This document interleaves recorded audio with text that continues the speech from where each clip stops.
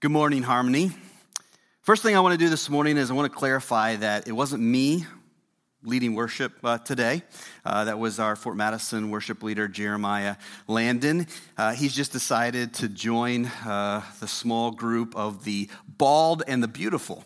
And so, it's kind of lonely, so I'm glad to have somebody else joining me there. And really looks good on you, Jeremiah, so let's keep that look, all right?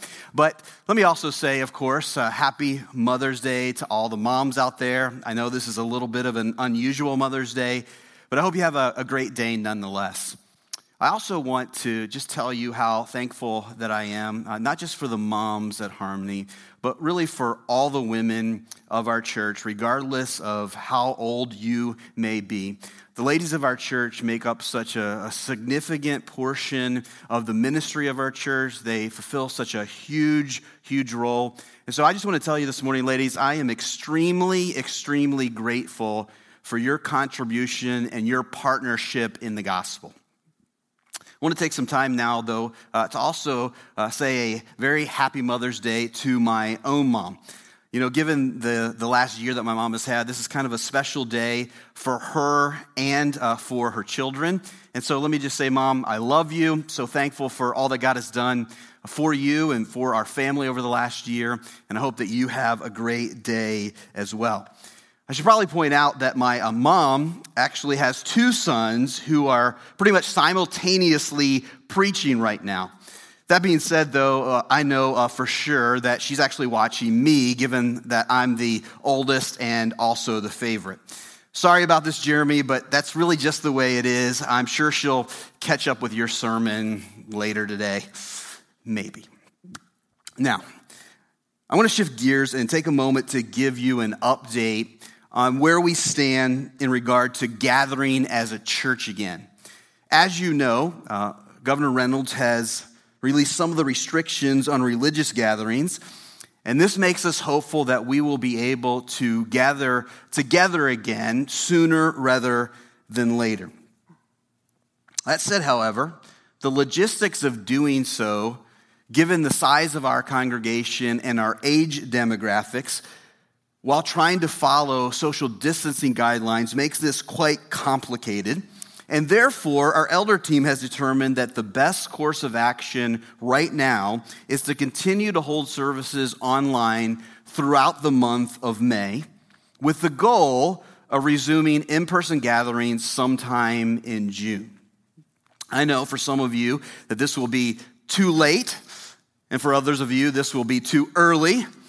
For some of you, then, it might just be about right. But regardless of where you stand on that, we would just ask you for patience and really for your graciousness as we wrestle with this issue and we try to determine what is the best course of action to both protect our church body as well as our community. So there's lots of things to consider. We've never been in this position before. As I said, it's a very complicated issue. And so we would just ask that you would just pray for us during this time and again, show patience and grace as we try to navigate these waters.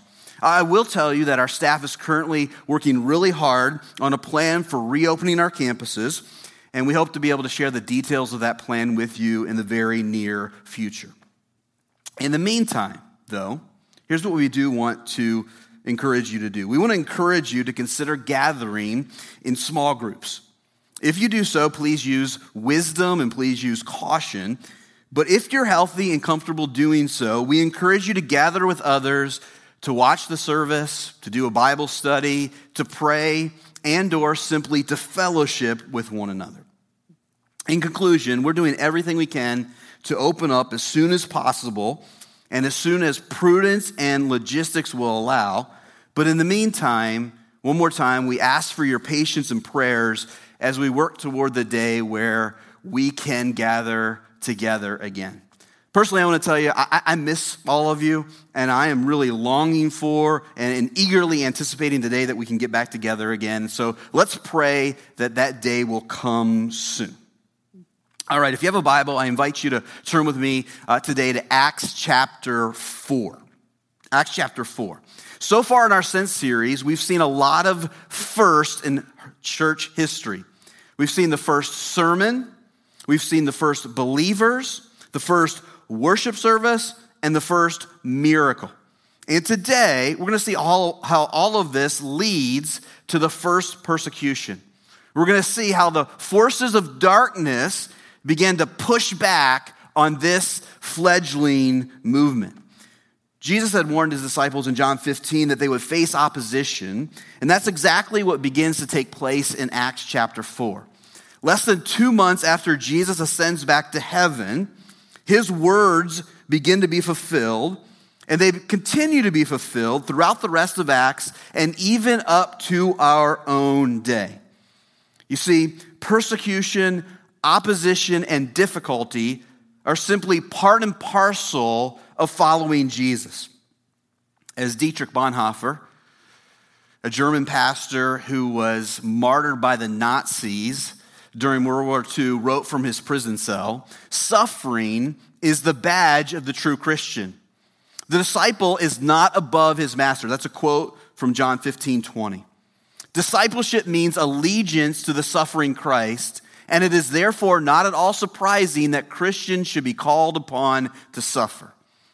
As Christians, we're going to suffer. We're going to suffer.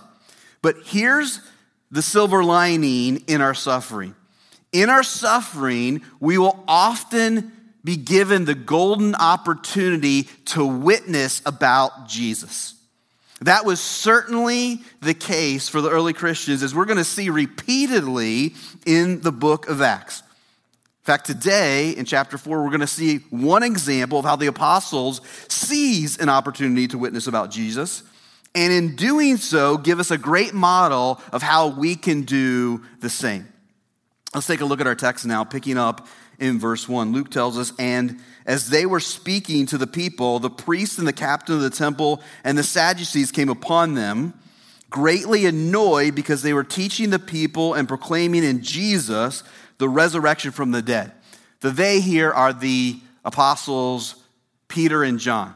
You remember from last week, they had just healed a crippled man, and then they'd used that as an opportunity to preach the gospel. And as they're preaching the gospel, the religious leaders catch wind of it, and they really descend upon them, greatly annoyed or irked, not that they had healed the man, but rather that they were preaching about the resurrection. Remember, these are the same men who had just crucified Jesus, so you can understand, of course, why they are agitated. And in their agitation, verse 3, and they arrested them and put them in the custody until the next day, for it was already evening. But many of those who had heard the word believed, and the number of the men came to about 5,000. So two things simultaneously happen. One, Peter and John are thrown into prison, and then two, the church grows exponentially. It goes from 3,000 to perhaps 10,000 when you include women and children.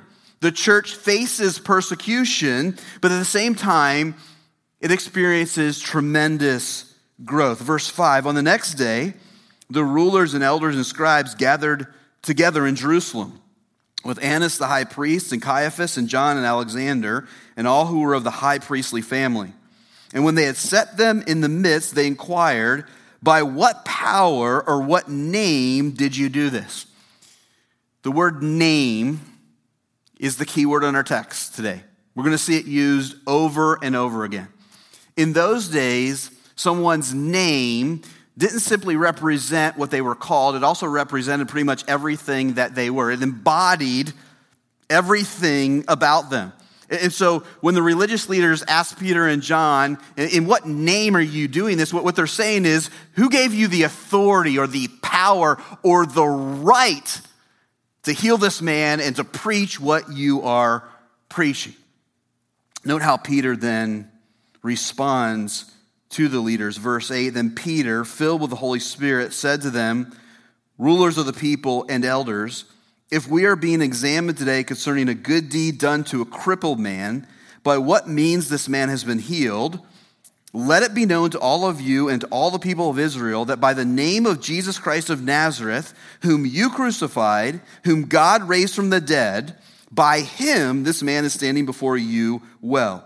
This Jesus is the stone that was rejected by you, the builders, which has become the cornerstone. and there is salvation in no one else. For there is no other name under heaven given among men by which we must be saved. Peter answers the religious leaders by preaching his third sermon in as many chapters. One of the things that I love about the book of Acts is that we see the followers of Jesus preaching at the drop of a hat. Many times they would even drop the hat themselves. They would just take every opportunity to preach about Jesus. And you'll note that Peter's sermon here is quite a bit shorter than his first two, but it's just as, maybe even more powerful. Peter begins by yet again proclaiming the core tenets of the gospel. He begins by telling the religious leaders that his authority comes from Jesus. The Jesus who is God, the Jesus who they have just crucified, the Jesus whom God has raised from the dead. I just want to take a moment here to point out yet again that these are the very core, basic tenets of the gospel. This is the gospel in a nutshell. And I'm just convinced that if we get nothing else during this quarantine time, we're going to get this. We're going to know this by heart. Core tenets of the gospel. Okay, let me just review them with you real quick once again. Jesus is God. Jesus died in our place. Jesus rose again. And if we will repent of our sins and place our faith in Jesus, our sins will be forgiven and we will be granted, we will be given the free gift of eternal life. That's where Peter begins, but then he goes on in verse 11 to quote Psalm 118:22 and apply it to Jesus. He says that Jesus is the cornerstone that the religious leaders have rejected. Now, a cornerstone in those days was the critical component of a building. Cornerstones were the part of the building that everything else rested upon. A cornerstone determined everything about a building, its size, its shape, and most importantly, its stability. And so what Jesus is telling the religious leaders here is that they have rejected the one upon which life must be built. They've refused the one and the only one who can give a sure foundation, sure stability. He is the only one, the only rock upon which to build your life. And how is that the case? Well, note how Peter ends his sermon in verse 12. It's well worth looking again. Notice what he says. He says that Jesus is the only one to build your life upon because there is salvation in no one else. For there is no other name under heaven given among men by which we must be saved. We're going to camp out here for a little while because this verse is one of the most important verses in the New Testament. It's also one of the most controversial, so we need to spend some significant time considering it. Let's begin by being clear about what Peter's saying here. He's saying there aren't 2 ways or 20 ways or 200 ways to be saved. There's one way to be saved, and Jesus is it. Let me put it another way. Peter's saying there aren't 2 ways or 20 ways or 200 ways to be restored to God, to come to God. There's only one way, and Jesus is it. Now, let's be honest. This claim isn't very popular today, is it? It wasn't very popular in the first century, and I dare say it's even less popular today. In fact, for many people, this is about the worst thing that you can say or believe. This claim about Jesus is exclusive, and therefore it's incredibly offensive to many. We live in a day of inclusivity. We live in a day where inclusiveness is one of our core values. And it's such a core value, by the way, that even many professing Christians become uncomfortable with statements like Peter makes here. And yet, we need to consider several things. Several things I want us to consider this morning. First, To truly believe in Jesus means to believe that he's the only way to salvation. I'll say that again. To truly believe in Jesus means to believe that he's the only way to salvation.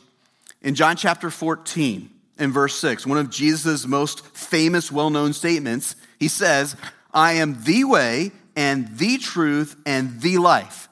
No one comes to the Father except through me.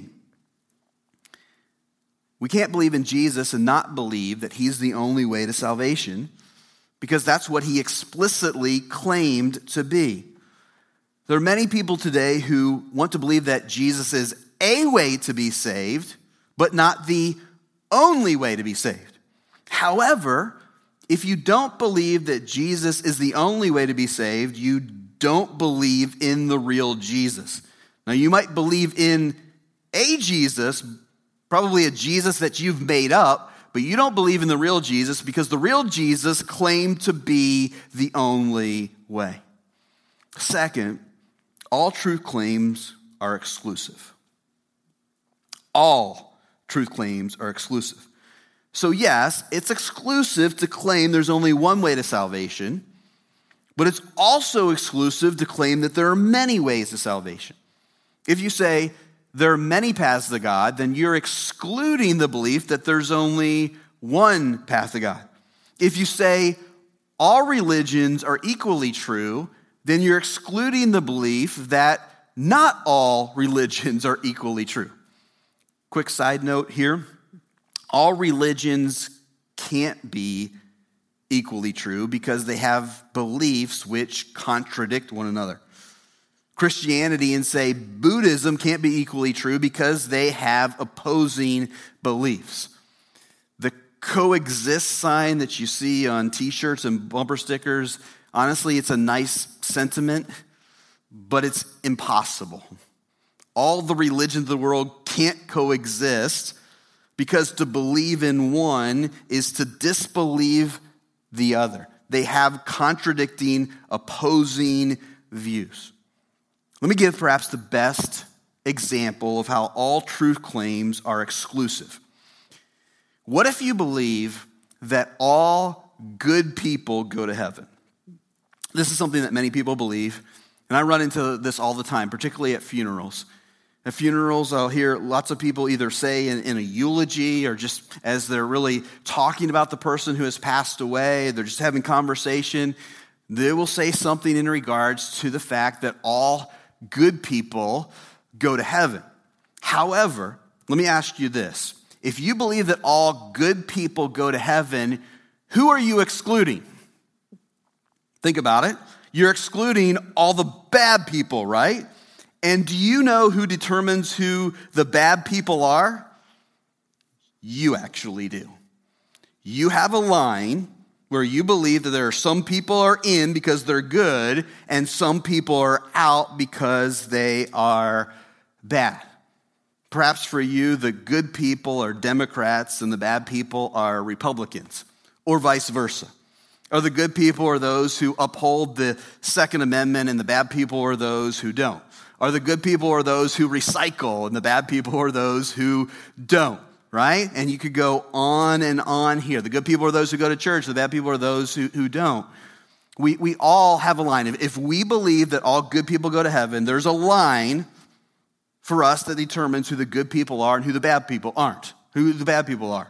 And really, here's how it works. All the good people are the people who uphold the same values that we do, and all the bad people are those who don't. More personally, though, if you believe that all good people go to heaven, do you know who you exclude?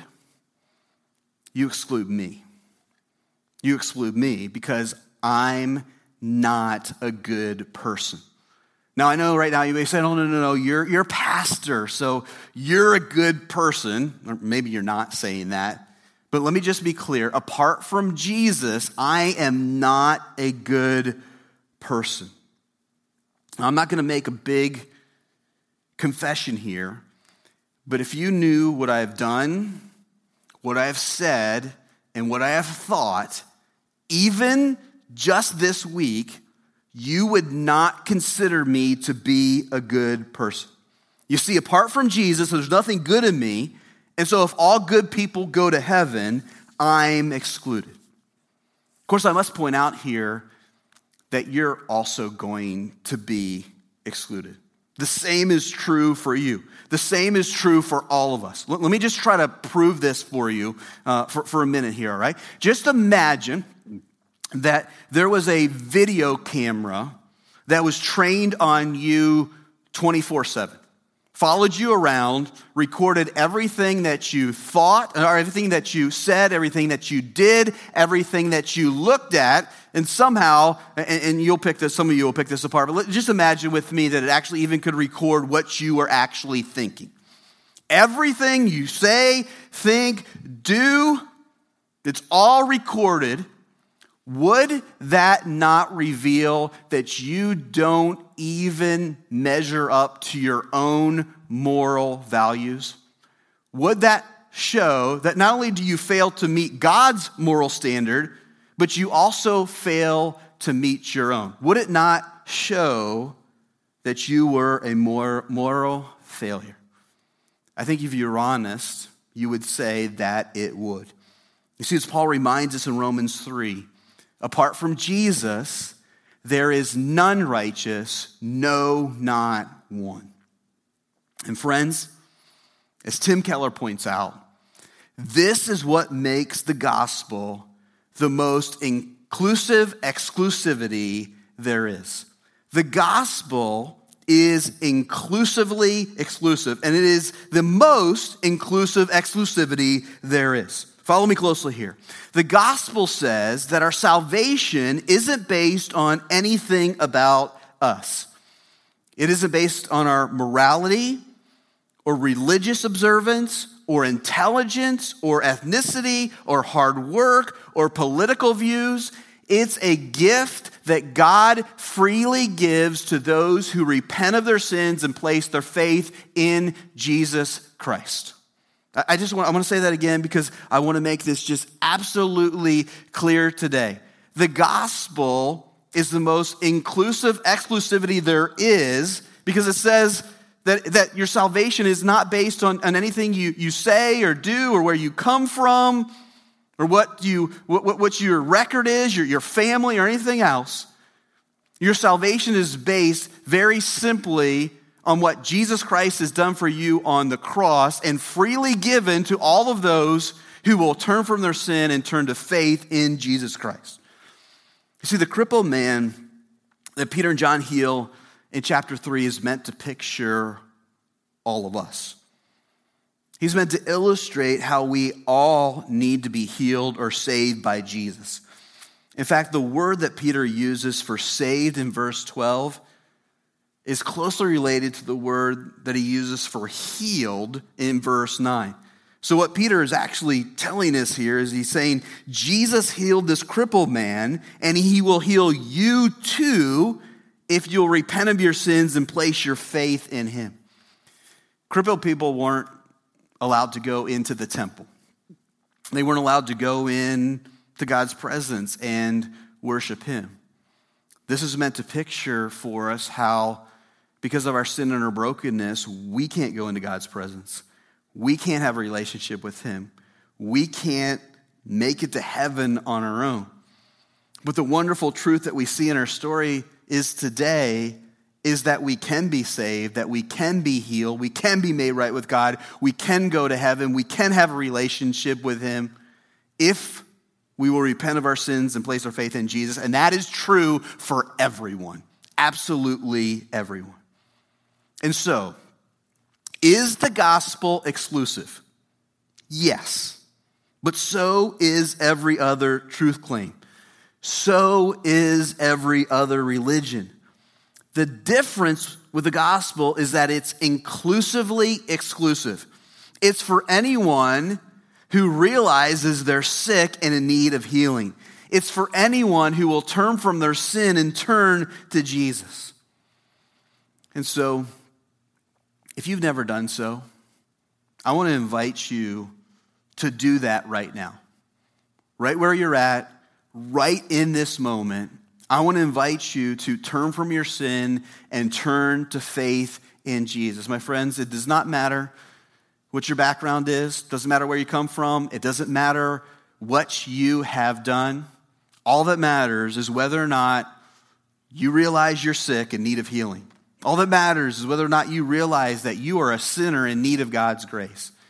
And if you will realize that and turn from your sin and then turn to faith in Jesus, you will receive the gift of salvation today. You will be saved in this very moment. I'm not done with the message yet. We're going to go on here. But you don't need to wait to the end of the message to be saved.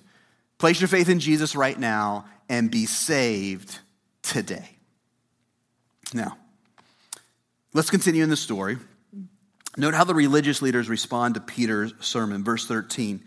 Now, when they saw the boldness of Peter and John and perceived that they were uneducated, common men, they were astonished, and they recognized that they had been with Jesus. We're going to come back to this verse in a little bit, but I find some humor in this. I kind of wonder if later on when Peter and John cut up with Luke after he had written this, they were like, dude, why are you doing us like that? I mean, why are you making us look so bad? The King James Version, I think, calls them ignorant, uses the word ignorant. Like, why are you calling us ignorant? Common, uneducated guys, all right? Why are you doing us like that? But anyway, we'll come back to that. Verse 14, but seeing the man who was healed standing beside them, they had nothing to say in opposition. But when they had commanded them to leave the council, they conferred with one another, saying, what shall we do with these men? For that a notable sign has performed through them is evident to all the inhabitants of Jerusalem, and we cannot deny it. But in order that it may spread no further among the people, let us warn them to speak no more to anyone in this name. So they called them and charged them not to speak or teach at all in the name of Jesus. So the religious leaders, they're speaking here to Peter and John, and they really are befuddled. They don't know what to do, right? They can't deny what has happened. They're really worried about what the people will do, okay, if they continue to persecute Peter and John. But they're concerned about this spreading through the people, and so they just warn them, hey, don't preach anymore in the name of Jesus. And note how Peter and John respond. But Peter and John answered them, whether it is right in the sight of God to listen to you rather than to God, you must judge. For we cannot but speak of what we have seen and heard. And when they had further threatened them, they let them go, finding no way to punish them because of the people. For all were praising God for what had happened.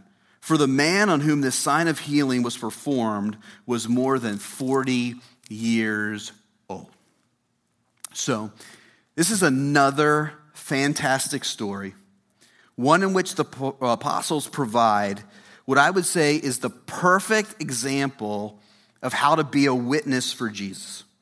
And since we've already looked at the content of their witness, I now want to point out the characteristics of their witness. There are 4 of them. The first is submission. Submission. In verse 8, Luke says that Peter is filled with the Holy Spirit. Now remember, to be filled means to be controlled. Peter's able to powerfully witness about Jesus because he's yielding himself to the Spirit. He's fully submitting to the Spirit's leading in his life. And get this, if you're a believer, you have the same Spirit that Peter did. What's more, you have the same amount of the Spirit that Peter did. Peter didn't have any more of the Holy Spirit than you do if you're a believer in Jesus Christ. And so the real question isn't how much of the Spirit do you have? The real question is how much of you does the Spirit have? Because if the Spirit has you, like he had Peter, then you will be able to witness just like Peter did. The second characteristic that enables the apostles to witness like this is humility. You note that when they're asked how they were able to heal the crippled man, they don't take credit for it. Instead, they give all the credit to Jesus. If we were to go back to chapter 3 and verse 12, we would see that they say to the crowd, why are you looking at us? Why are you in awe and wonder and thinking that we had anything to do with this? This wasn't us, it was Jesus. Disciples don't make a big deal about themselves. They only make a big deal about him. This, by the way, is what separates the apostles from the many so-called healers today. Now, I'm not saying that the gift of healing is no longer in existence, but what I am saying is that many, if not most, modern-day healers make sure that they get at least some of, if not all, the credit for their purported healings. Not so with the apostles. They're not worried about making a name for themselves. They just want to make a name for Jesus. And if we're truly going to witness for Jesus, we must do the same. Our attitude must be the attitude of John the Baptist when he said, "He must increase and I must decrease." The third characteristic that enables the apostles to witness is courage. Peter and John show incredible courage in this story, a fact that in verse 13, Luke says the religious leaders recognize. He says that when they see the apostles' boldness, they recognize that Peter and John had been with Jesus. He says they are completely astonished that these guys are able to witness like this. These guys are able to speak like this. These guys they're able to be so bold and courageous. Remember, this is the same group that had condemned Jesus, and so Peter and John could have expected nothing less for themselves. Right? As Peter and John are in trial, they could have expected nothing less than to be handed over to the Romans to be crucified themselves. It only happened like 2 months before. And yet, instead of being paralyzed, they refused to be concerned about self-preservation and instead courageously give themselves to gospel proclamation. Brothers and sisters, in the Holy Spirit's power, we must do the same. We must courageously witness about Jesus.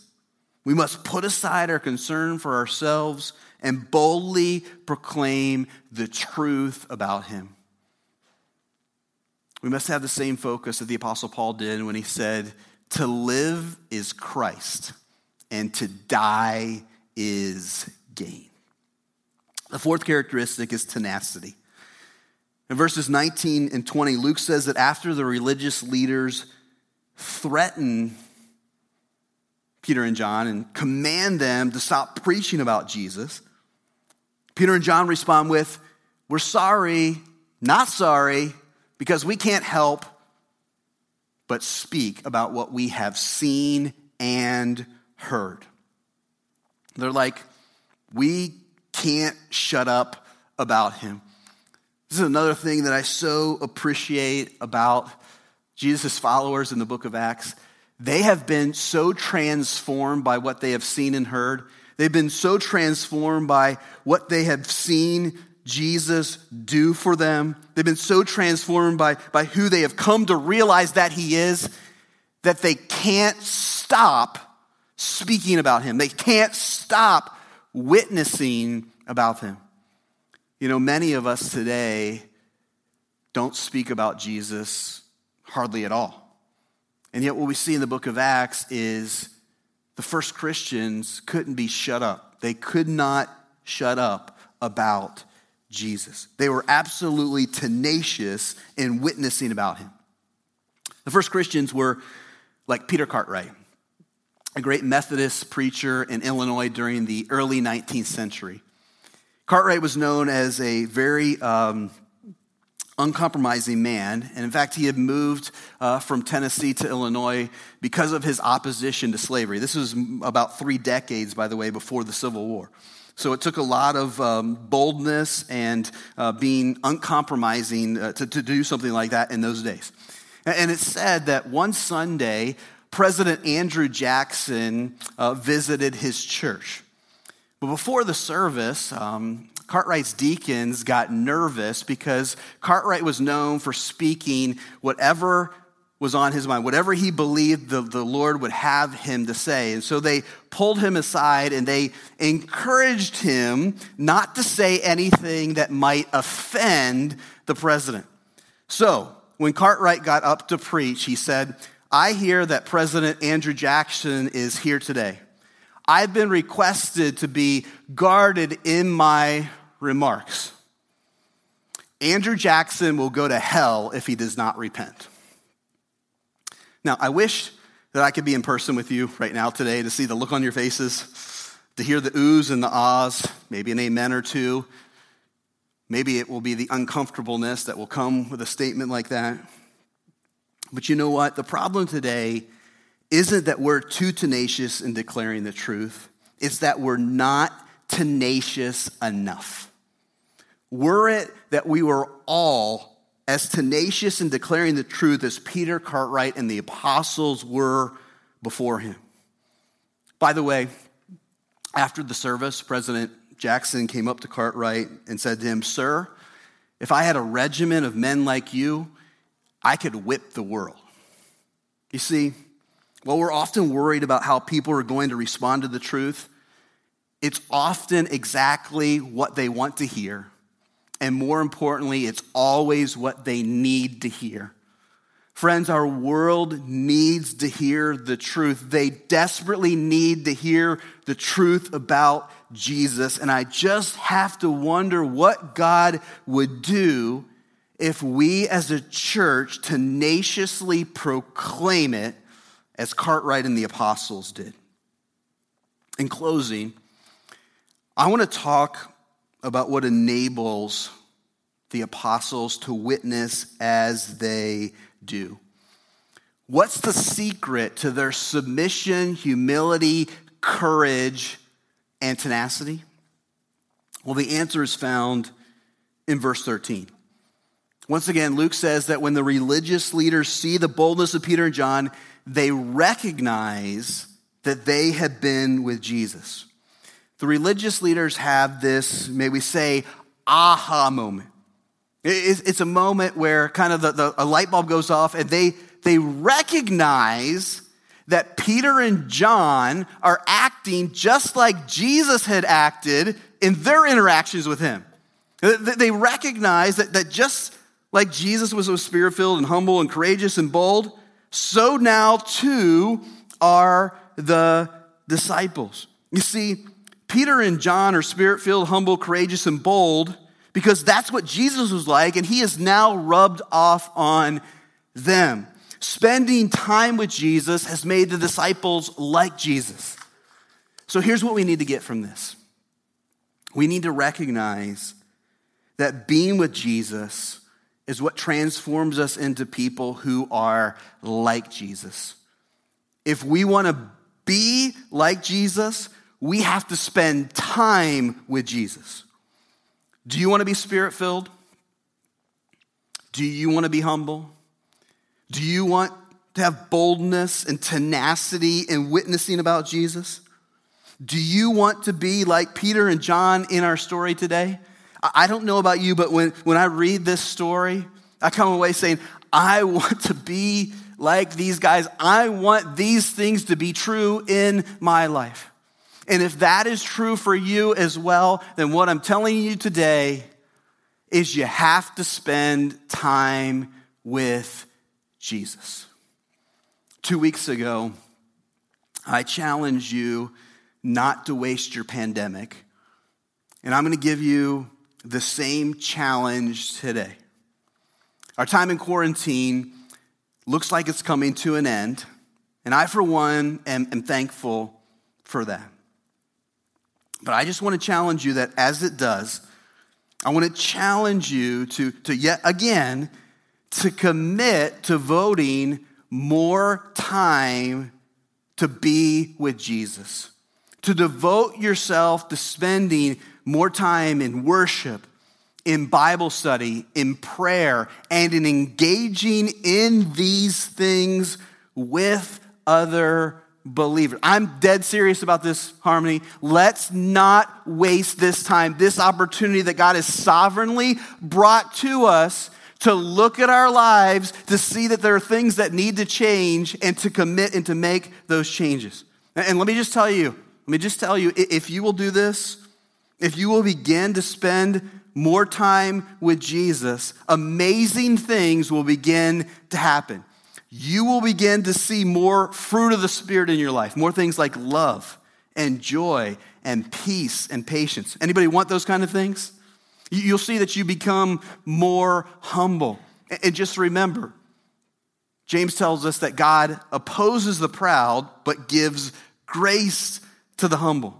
You'll see that you become more bold and tenacious and witnessing about Jesus. You'll begin to talk about Jesus more and more. And as you begin to talk about Jesus more and more, people will begin to respond. And let me tell you, there's nothing more exciting, nothing more wonderful than to see people begin to come through Jesus through your witness. Do you know what the most effective way to witness about Jesus is? It's not simply speaking about him. Oh, yes, that's absolutely essential. But the best way to witness about Jesus is to be like Jesus. And the way that we become like Jesus is by spending time with Jesus. So Harmony, let's spend time with Jesus. And then as we become like Jesus, let's go out and show and tell the world about Jesus and watch him grow his church as we do so. Let's pray.